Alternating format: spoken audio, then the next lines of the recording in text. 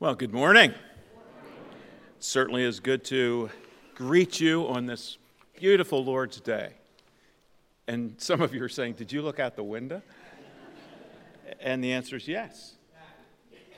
Because this is the day that the Lord has made, and we will be what? Glad and rejoice in it. We've had that opportunity to do that in song and worship in song. And now we have the opportunity of worshiping the Lord by hearing what he has to say to us from his word. Not from the words of men, but from the words of God. And I trust that you will understand that the things that are shared from the word of God. And if it's the word of God, then we need to give attention to it, because if we do not give attention to it, we're courting disaster in our lives. And we see that today. As we look into the Word of God, we see the man Solomon, and he had some issues, didn't he? And we're going to look at some of those.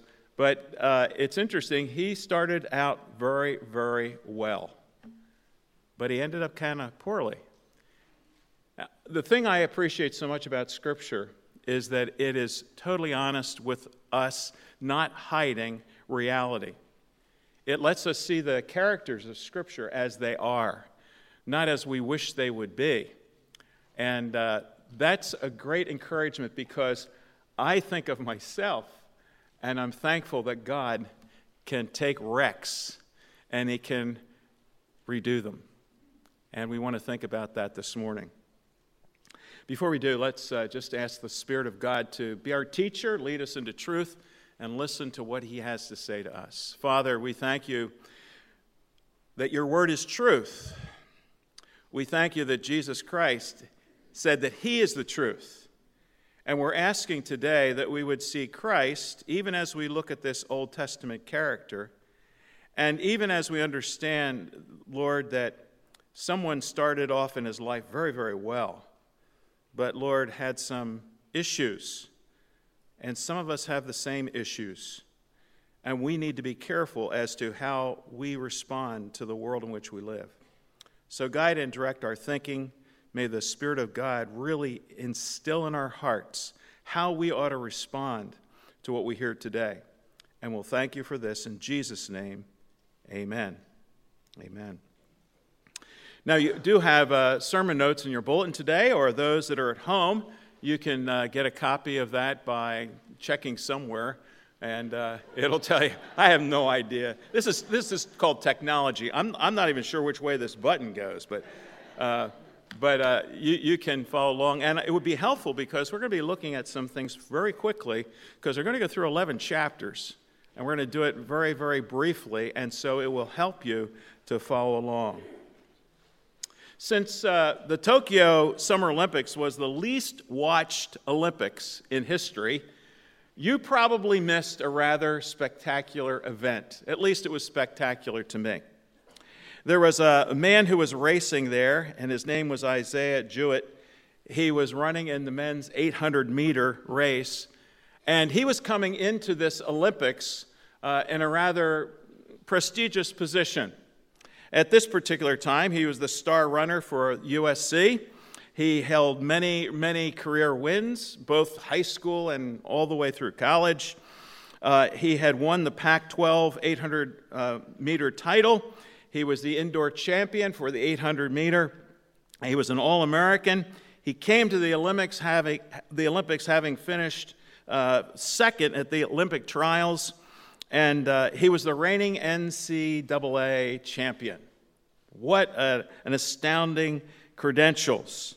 And he was now in the semifinals in the Olympic races, and he had gotten off to a very, very good start.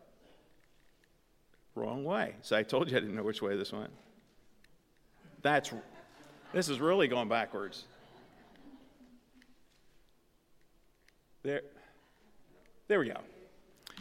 He'd gotten off to a very, very good start. As a matter of fact, he was exactly where he wanted to be in the race.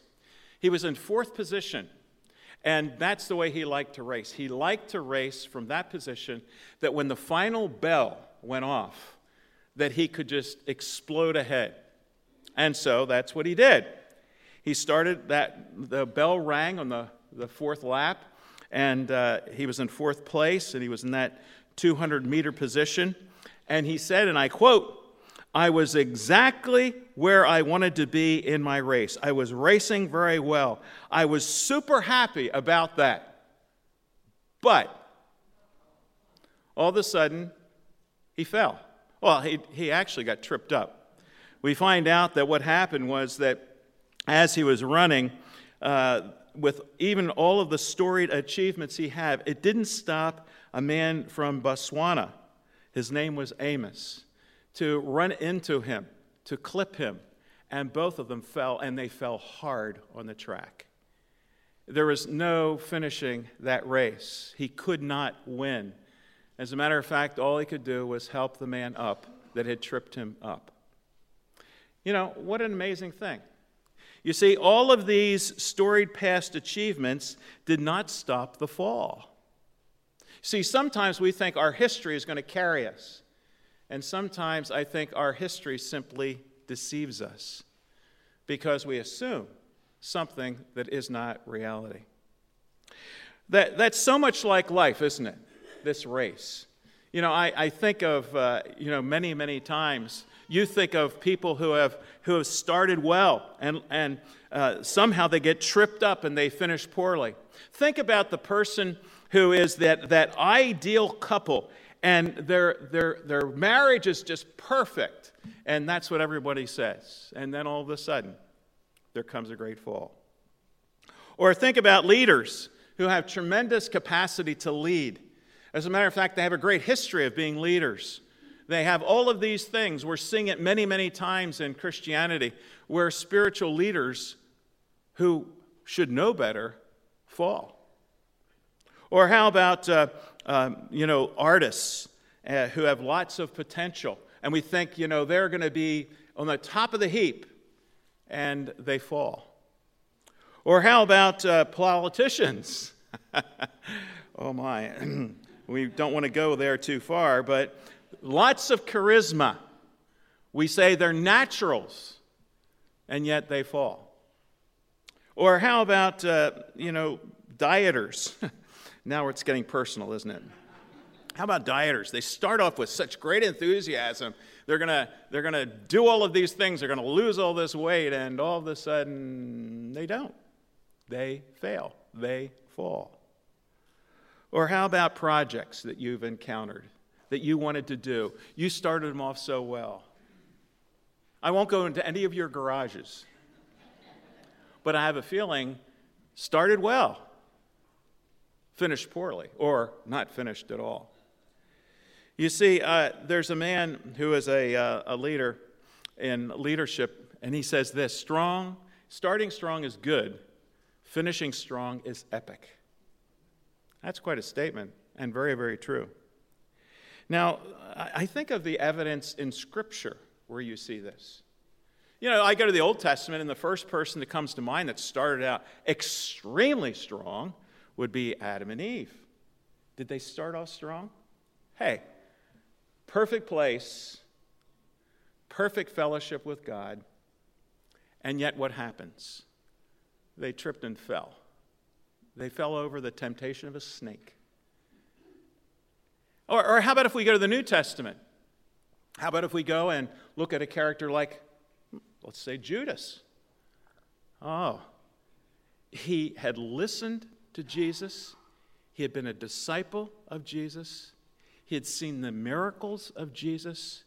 He was in the inside group with Jesus. And we know what happened there. He fell. He got tripped up by the greed for 30 pieces of silver. You see, history is littered with people who started out well and who finished poorly. And it's not only in our secular world, but it's also in our spiritual world. And we see it, and we're amazed by it. And this morning I want to look at the life of a King Solomon. King Solomon was a privileged person. He was ruled, however, by an unguarded heart. And the end result was he ended up as a disaster. And that's the principle I want you to understand today. Some of you are here and you had a great start in the Christian life. Some of you had great exposure to spiritual truth. Some of you were hearing the Word of God from the day you were born. Some of you are in that level of hearing truth. But somewhere along in the Christian race, you've tripped up. Because maybe you were having an unguarded heart. And as a result of that, you've fallen. So we want to think about that because all of us have had times in our life where we have tripped up. Let me give you a little bit of background to Solomon's life. I think this would be helpful because we need to understand a person in terms of the context in which he lives. Just giving you the idea, Solomon is the third king of Israel. Remember, the first one was Saul.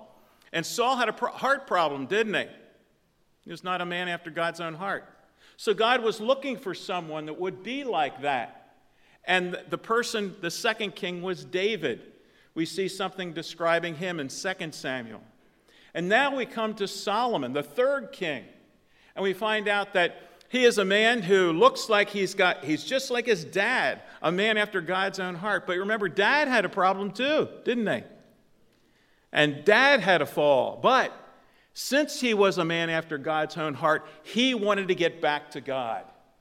And by the way, that's what you find about people who are people of God, after God's own heart. It's not that you will be perfect for life, but it's the fact that you want to be back in fellowship and relationship with God. And so here we see that, and he was productive. Remember some of the writings that are attributed to him. And it's kind of interesting. You could find that this is connected to the fact that Solomon's writings. He was, when he was a young man, he was rather romantic. And so you have the Song of Solomon.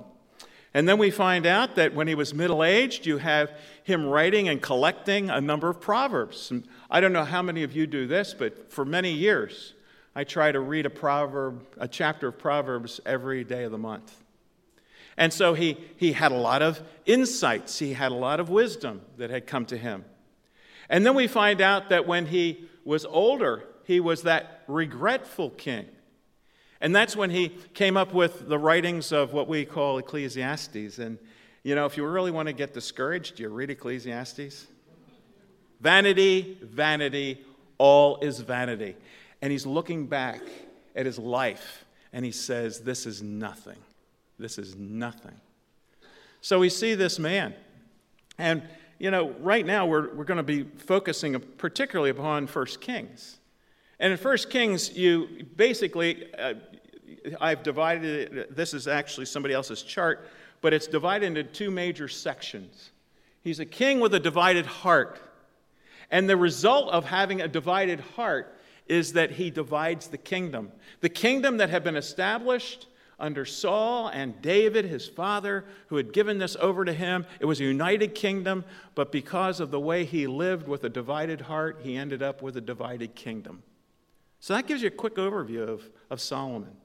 Now, with that overview of Solomon, let's dig into some aspects because he has a great start. Great start. As a matter of fact, as I think about his start, I see that there's basically 9 advantages that he had. And I just touch on them very quickly because of time. First of all, he was aware of his destiny. It's good to know who you are, to have some self-awareness. And he did. It tells us in 1 Kings in chapter 1, verses 28 and following, we find out that he had this awareness of his destiny, even though he wasn't really, I guess you could say, in the spite of his birth order. We find out that Adonijah was the 4th son of David, and he was the eldest of David's offspring. And he wanted to be king. Chapter 1, verse 5, Adonijah, the son of Haggith, exalted himself, saying, I will be king. So even though he knew somebody else wanted to be king, he knew what God had set him aside for. He knew his destiny. And in fact, the promises that he was given and his people around him were given underscored the fact that this was his destiny to be king. For example, Nathan the prophet, it says in chapter 1, verse 13, he's going and he says, "Do not, my lord, O king, swear that your maidservant said, assuredly your son Solomon shall reign after me, and he shall sit on my throne. How come Adonijah has become king?" And see, at this particular time, Nathan is speaking to Bathsheba, and he says, "You've got to tell the king what's going on in the kingdom." Because you see, this man who wanted to be king was putting himself in that position. But the destiny of Solomon was to be the king. We find out that actually Bathsheba underscores this in verse 17. She said, when she goes before David, "My Lord, you have sworn by the Lord your God to your maidservant, saying, assuredly Solomon your son shall reign after me, and he shall sit on my throne." So it's confirmed by the priest. It's confirmed by his mother. And he knows this is his destiny. Now, if you go back and try to find where this was actually stated, it's not recorded for us in Scripture. But it's very clear the people knew he had a destiny, and he was aware of that destiny. What an advantage. Isn't it good to know who you are and what you're to be? The second advantage was this. He was anointed by David as king. You see it in verses 34 to 48 in chapter 1. But particularly, we find out that when he is finally declared to be king, everybody starts to acknowledge that he's the king, the anointed one.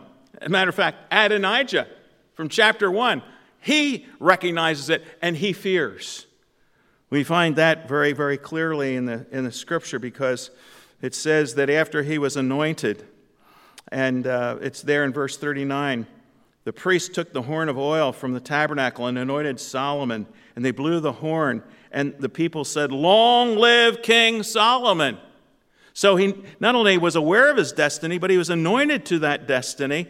And Adonijah is fearful, because it says that when that happened, that Adonijah, he was afraid. He was afraid because of what had happened. And his followers were afraid. Those that had been following Adonijah, they're there, this isn't working out well. Adonijah isn't king because he's not the anointed one. The anointed one was Solomon. We also find out all the people started to acknowledge this as well. It tells us that in verses 39 to 40. And an amazing thing there, I think, when we find out that at this particular point, that he is not only aware of who he's to be, but he's actually anointed to be who he was supposed to be. And then we find out that he had the advantage of being admonished by David as to how to live. Chapter 2 tells you this. David talks to him and he says, as his life is drawing to a close, David says, "I go the way of all the earth," verse 2. "Be strong, therefore. Prove yourself a man, and keep the charge of the Lord your God." Do you see the admonition that David gives to him? In other words, he knows what he's supposed to do. He's to be a strong man. The word for strong that's used there means to be hardened, to be courageous, to be firm, to grow firm, to be resolute. And then he adds to that, not only be strong, but prove it. It's one thing to say, I'm really going to stick to this. Then he says, but prove it. And the Hebrew word means make it come to pass. Make it become. Make it into being. So he's admonished by David to be a strong man. But he's not only to be a strong man, but verses 3 and 4 says, but be also a godly man. And it says there, you listen to the statutes of God, his commandments, verse 3, his judgments, his testimonies, as is written in the law of Moses, that you may prosper, and that all you do, and wherever you turn, that the Lord may fulfill his word which he spoke concerning me, saying, if your son takes heed to the way to walk before me in truth, with all your heart, with all your soul, he said, you shall not lack a man on the throne of Israel. Wow, that's pretty amazing. So it's not just be this man, but be a godly man. His duty is to keep the charge of the Lord, verse 3. Walk in his ways, keep his statutes. And then he adds dimensions to this. He says this isn't only your duty, but the dimensions there in verse 4 is with all your heart and with all your soul. In other words, again, it's a heart issue. Solomon, make sure your heart is all in. How many times we're half-hearted in our relationship to God? David is saying, I want to warn you, Solomon, you can't be half-hearted. I had a heart problem for a time, and the result was I sinned. But God, in his grace and his mercy, he brought me back to himself. But he was admonished how to live. What a great thing to have people, especially a father, who says, this is how you ought to live, and who demonstrated that way in his own life. And then, as I just said, he had a godly example. It says in chapter 3 and verse 6, something about this. And Solomon says, as he's talking to the Lord, as he's interacting with the Lord, he says, you have shown great mercy to your servant David, my father, because, notice this, he walked before you in truth, in righteousness, and in uprightness of heart. What a wonderful thing to have a godly example before us as we live our lives. It's one thing to hear about how to live. It's another thing to see how to live. And in my opinion, and in light of what the Scripture says, one of the greatest responsibilities of a parent is to be a godly witness to the next generation. I've had people ask me, Bob, you're an old dude. Why are you still working in a college? The answer is this. I want to make an imprint on the next generation. Why do I spend time writing emails and getting involved in texts with my grandchildren? Because I want to make an imprint upon the next generation. Why do I interact with people in churches and I go after the young people? It's like sick 'em to a dog when I see a young person in a church. I'm after them. Why? I want to see the next generation be changed and challenged for Christ. That's important. And here's a godly example. And then what's the result of all these things, these advantages? Well, he was awarded by wisdom from God. He was told he could ask for anything he wanted. In verses 7 through 9, we see this. And he says, Lord, you know what I need? And it reflected humility. It reflected self-awareness. He says, verse 7, I'm just a little child. I don't know how to do this. I don't know how to lead. But God knows how to lead through me, so give me godly wisdom to do it. And so it was reflected not only in his humility, this wisdom that was awarded to him from God, but it was reflected in what he said, I need. He said, you know what I need? I need an understanding heart. That Hebrew word there for understanding means I need to have a heart that hears. I need to have a heart that perceives what is being said. He says, I need to really understand. It's one thing to read the Word of God. It's one thing to hear the Word of God. I need to understand it. God, give me wisdom so that I can lead this people. And God granted it. And he was awarded wisdom from God. What an advantage to not run your life by the wisdom of men, but truly by the wisdom of God. Notice also, as a result of all of this, he's accumulated blessings. He has great wealth.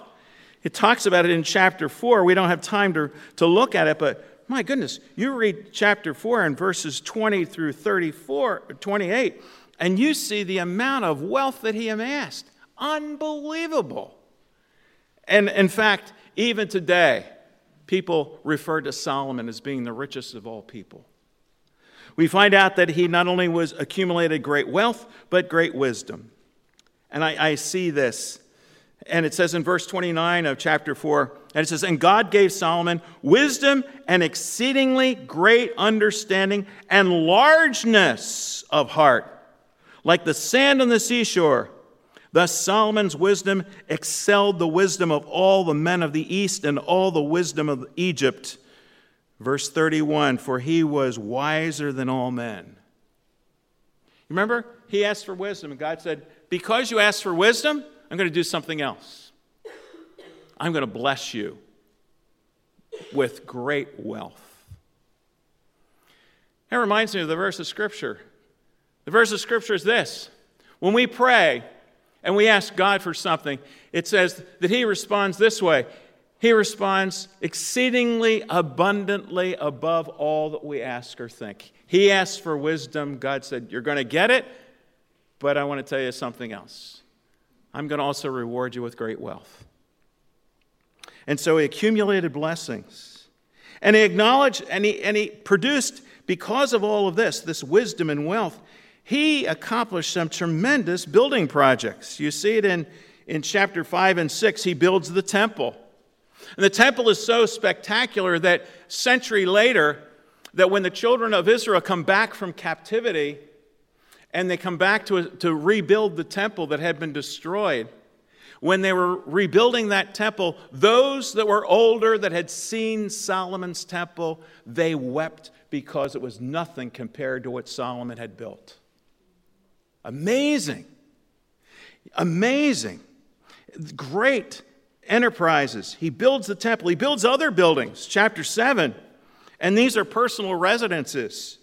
Man, I'm thinking, all these residences. And now, this is the Reed Standard Version, but, he's got to keep these women apart. Has got to build a lot of residences because he had a lot of wives. He had a lot of problems as a result of that. So he builds other buildings. And he furnishes the temple, it says in verse 7. And as you read through the furnishings that are designed by Solomon, spectacular. So here he is, another advantage. All of these advantages. And he even has tremendous worship experiences. I read in chapter 8, I read about this worship experience as he's bringing the ark to the temple that he has built, this spectacular temple. And he is wise enough to know that the most impressive thing in that temple is not what he's designed, but it's who's there. And he brings the ark in. He brought the ark to the temple. It says in verse 1 of chapter 8 that he assembled all of Israel, the elders of Israel, all the heads of the tribes, the chief fathers. And it says that they might bring up the ark of the covenant of the Lord from the city of David, which is Zion. And it says in verse 3 that the priests, they took up the ark. Do you think he learned something from his dad? Do you remember what his dad did when he tried to move the ark? He just put it on a cart. He says, let's just get it there. That's what's important, not how it gets there. I want to tell you, God is not only concerned about outcome, God is also concerned about process. And God had determined the process. And God's process was that the priests would be the ones who would carry the ark. Solomon learned that lesson from his dad, I believe. And that's why I'm seeing him in verse 3. When it's time to move the ark, guess who moves it? The priests.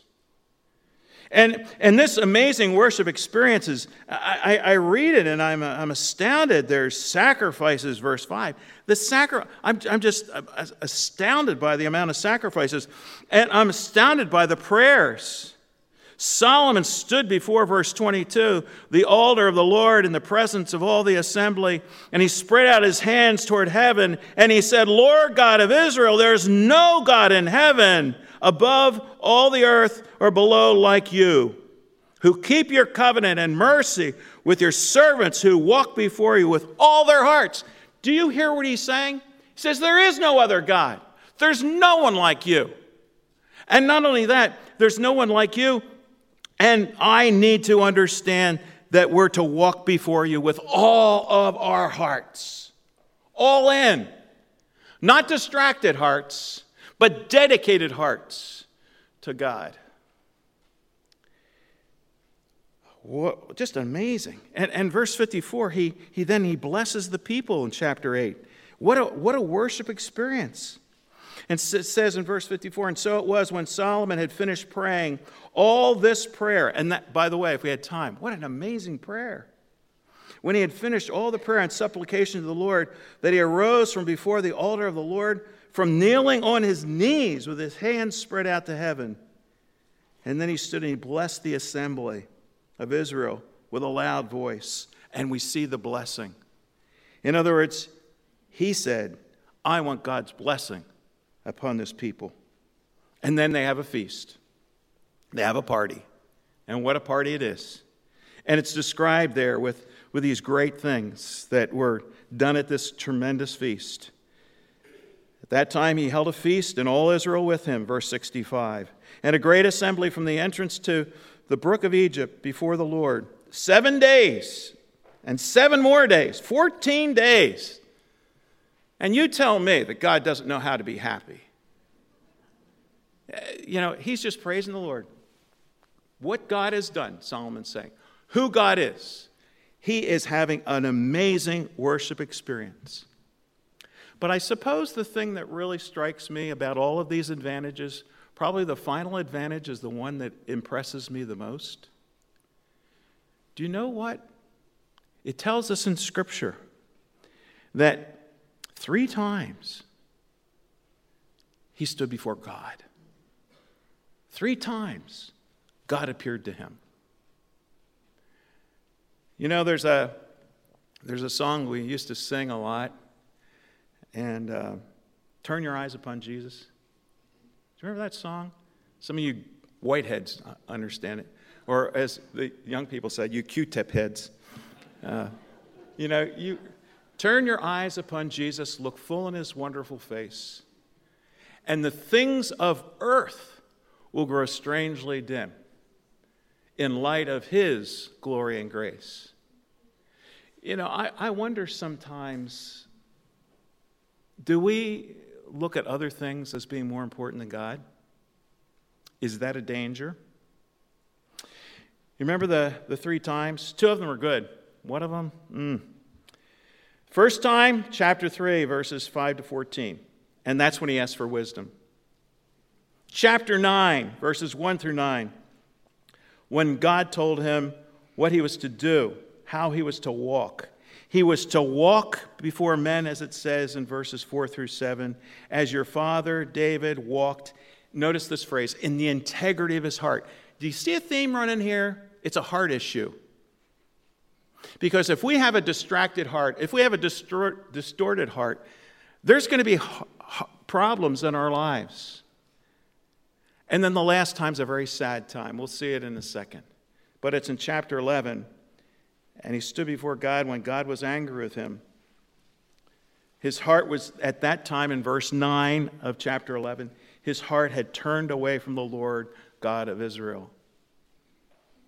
You know, as I look at this first section, and there's only 2 things we're looking at today, but this first observation of this great start, he had great advantages. He had the potential to be a cultural influencer. As a matter of fact, he did.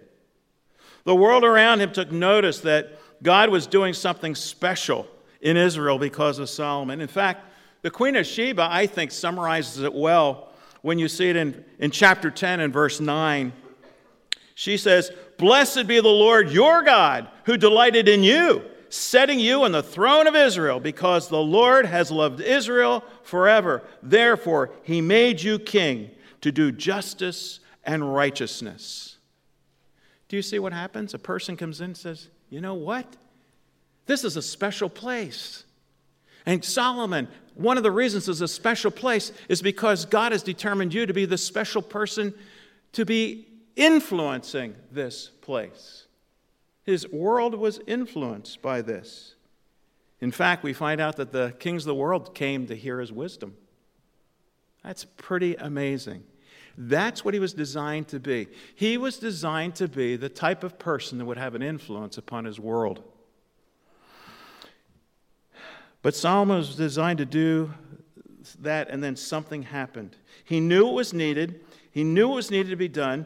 He knew that when the Lord revealed what he was to be and to do in chapter 9, verses 4 through 9, I wonder sometimes if when we know what we're supposed to do, are we squandering the good start that God has given us?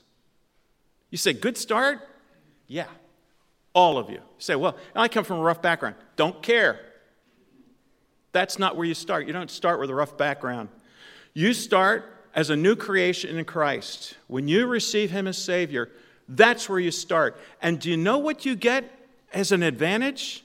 It tells us in the book of Ephesians chapter 1, he has blessed you with all spiritual blessings in Christ Jesus. You have as many blessings as I do. You have as many blessings as your parents do. And the question is, are you going to squander the advantages that God has given to you? I think of what it says in Philippians 6, or chapter 1, verse 6. It says, I am certain that God, who began a good work in you, will continue to work until it is finally finished on the day that Jesus Christ returns. Don't squander the advantages that God has given to you. Invest them. Use them to the glory of God. Make sure that the world around you is taking notice of Christ, of God, that there's something unique about you. And it's not that you're a nice guy, but do you have a wonderful God? That's essential. But there's a second observation that really concerns me. He had a poor finish. And I don't want to spend a lot of time on a poor finish. I'd rather look at all of those advantages he has that he squandered. Think of the poor finish that he had. Now, the question I asked myself as I was studying this and was looking at the life of Solomon, why did he finish it that way? And I think that there are a number of things. I think the first one that really struck me, you see it in chapter 10, verses 1 through 29, but I think that he was mesmerized by the things of earth. He was mesmerized by what people had to say about him. It says, you remember I quoted this already, the Queen of Sheba, what she said in verses 6 through 9. He says, your wisdom, verse 7, and prosperity exceed the fame which I heard. You know, it's pretty hard to deal with praise. It's a lot easier to deal with pain.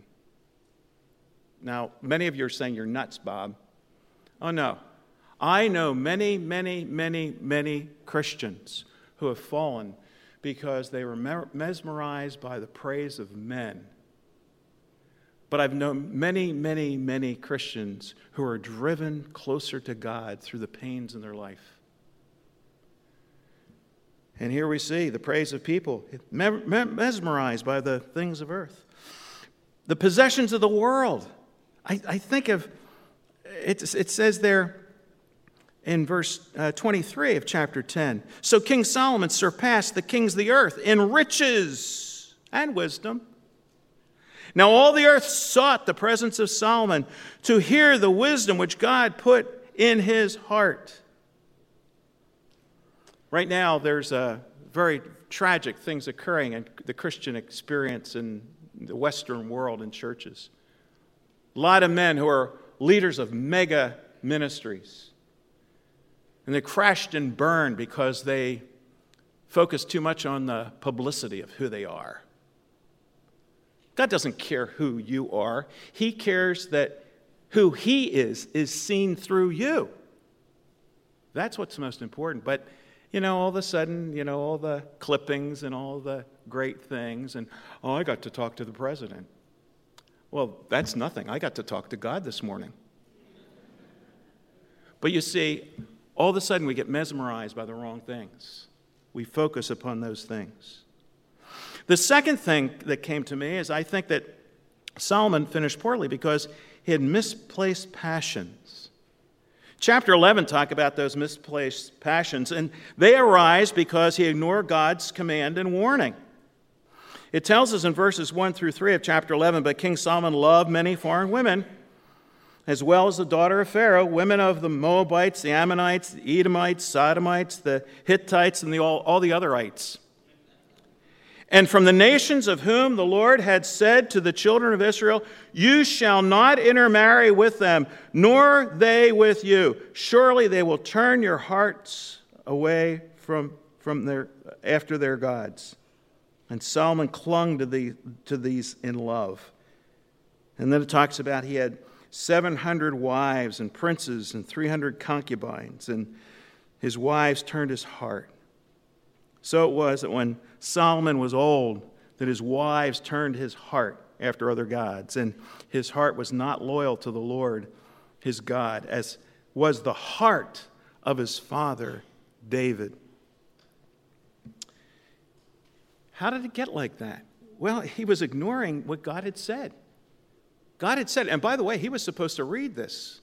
Deuteronomy, chapter 17, verse 17, it says there about the king, he must not take many wives, or this will lead him astray. God says, hey, look, you do this is what's going to happen. Solomon says, don't care. I really like that woman. You know, how can this be bad if it feels so good? Quoting a country song. You know, I wish I were just quoting a country song. I have had that said to me over and over and over again. Because people say, well, you know, I know, but it really felt good. And it wasn't just about issues of adultery or things like that. It was other things that God's word had commanded and just ignored, just blown by. God doesn't give us suggestions. God gives us mandates to live lives that are holy and that are pleasing to the ones that follow in his holiness. How many sad people I've seen over the years? Young people who thought for that fleeting moment that this is life. This is life. And all of a sudden they find out that, no, it wasn't. That's not life. Life is to be lived in accordance with God and his word. Solomon, it blew past it. And the result? Well, it says at verse 3. Did you see that phrase that keeps coming up? His heart. His heart was turned. His heart was turned. His heart was turned. He was not loyal. You see, again, it's a heart problem. Saul had a heart problem. David had a heart problem, but he got his heart back into rhythm. And he started to beat again with what God wanted. And Solomon has a heart problem. And let me tell you somebody else who has a heart problem. Bob Reed. And I don't want to follow Saul, and I don't want to follow Solomon. I want to follow David, that when my heart gets out of rhythm, that God gets it back into rhythm again. I don't know where your heart is, but have you been sort of mesmerized by the things of the earth? Have you developed misplaced passions? By the way, what a history he left. A century later, Nehemiah, talking about Solomon, said these words. Was it not because of the marriages like those of Solomon, the king of Israel, that he sinned? Among the many nations there was no king like him. He was loved by his God, and God made him king over all of Israel. But even he was led into sin by foreign wives. And you know what Ezra was addressing at that time? The children of Israel had taken foreign wives. He says, you're just like Solomon. He started great. Do you see how he described him with greatness? But he finished poorly. Sad. But the thing that comes to all of this, when you put these things together, we see why he finished poorly. He was mesmerized by things of earth. He misplaced passions, and he had misdirected loyalties. Because when your passion is not hard after the heart of God, it's going to take you to passions where you don't want them to be. In fact, it says in verse 4 of chapter 11 of Kings, it says there very, very clearly, Solomon, when he grew old, his wives turned his heart after other gods. By the way, the Hebrew word there is interesting because it means spread him out. It means to incline him, to influence him. In other words, instead of being a cultural influencer, he was a man influenced by his culture. And his foreign wives influenced it. And it says there, and his heart was not loyal to the Lord. And the word that's used there in the Hebrew word, it comes out of a root word for shalom. You've heard of that. It means complete, safe, peaceful, perfect, whole, peace of mind. In other words, he was living a life that did not reflect the peace of God because he was not living to the glory of God. Isn't that the case? Isn't that the case when you're out of fellowship with God? You don't have the peace that surpasses all understanding. You have a peace that's distorted. It's fleeting. It's for the moment. It's not for the eternal. And so what was the end result of being turned from something? Whenever you turn from something, by the way, friends, you always turn to something. And he did. He turned to the things that God had told him not to turn to. And you see it's summarizing it in the last part of verse 4, he turned after other gods. And it talks about those gods, Ashtaroth, Malcham, Chemosh, and general idolatry in verse 8. You know, the sad thing is that these were so distorted. Just the one god that was mentioned there, Ashtaroth. This was the vile goddess of sex and fertility. It involved licentious rites. It involved the worship of stars. And Solomon even built an area for worship of false gods. Do you know what they called that place of worship? It was called the Mount of Corruption. Wow. In other words, this wasn't a mount of adulation, but a mount of corruption because his life was corrupted. You know, mesmerized by the things of earth, misplaced passions, misdirected loyalties. From a great start to a poor finish. Potential squandered. And how did it happen? May I suggest that Solomon began to draw upon the wrong wisdom to live his life? He wanted wisdom from God. God said, you got it. In spades. You've got an abundance of wisdom. But the tragedy is, Solomon turned from the wisdom that God gave, and he followed another wisdom. In Job, he asks a question. He says, from where does wisdom come? And where is the place of understanding? And he answers, behold, the fear of the Lord, that is wisdom. And to depart from evil is understanding. I was thinking about this, and I reflected upon the book of James.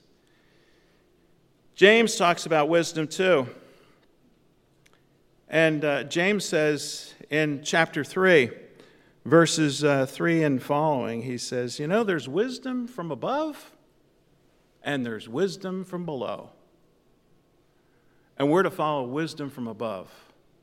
And he describes it. You can look at it in chapter 3, verses 13 through 18. Wisdom of the world or wisdom from above?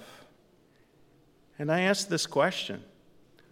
Are we being careful as to where we're drawing our wisdom?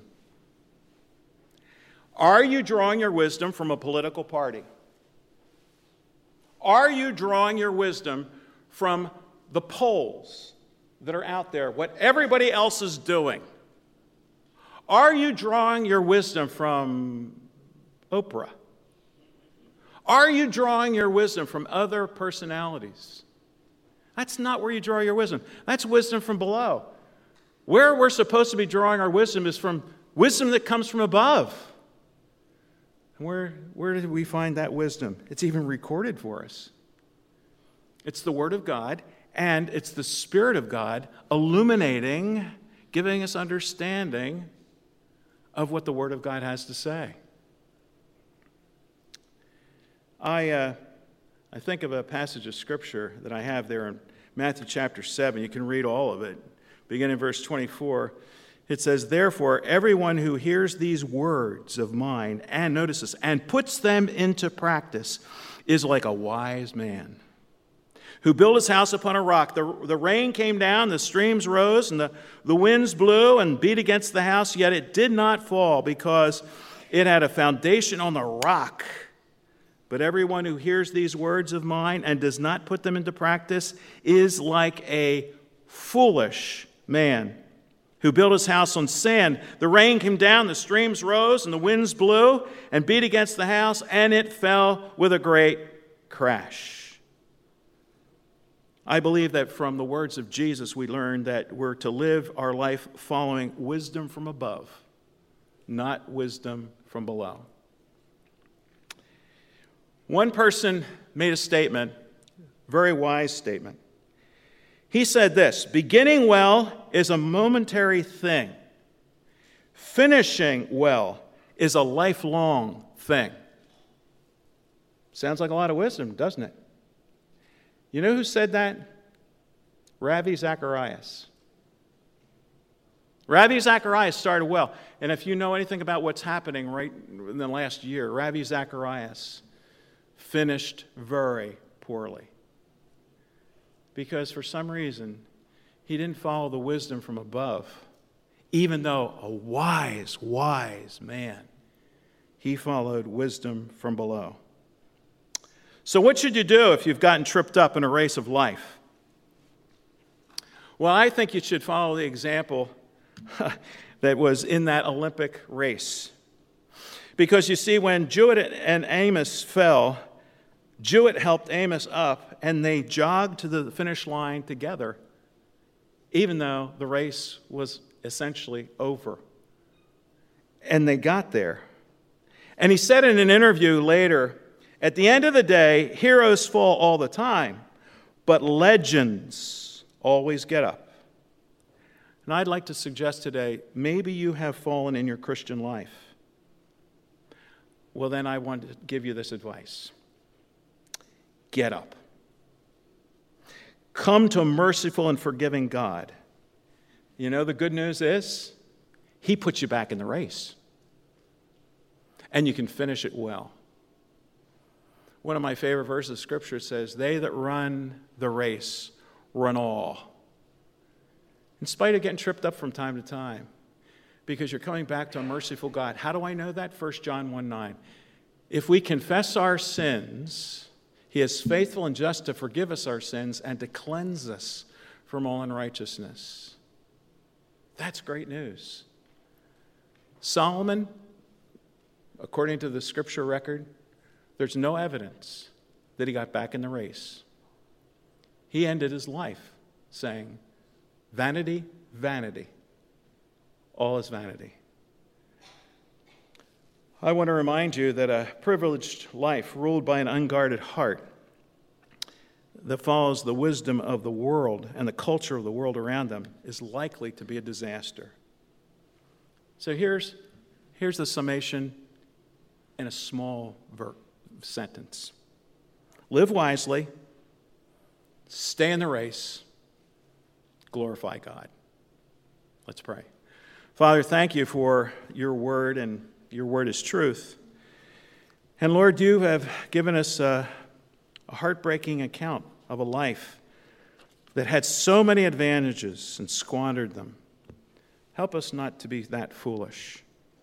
Help us to build upon the solid rock. The rock is the Word of God. The rock is Jesus Christ. Let us glorify you with our lives. And we pray these things in our Savior's name, Jesus Christ, and all God's people said, amen.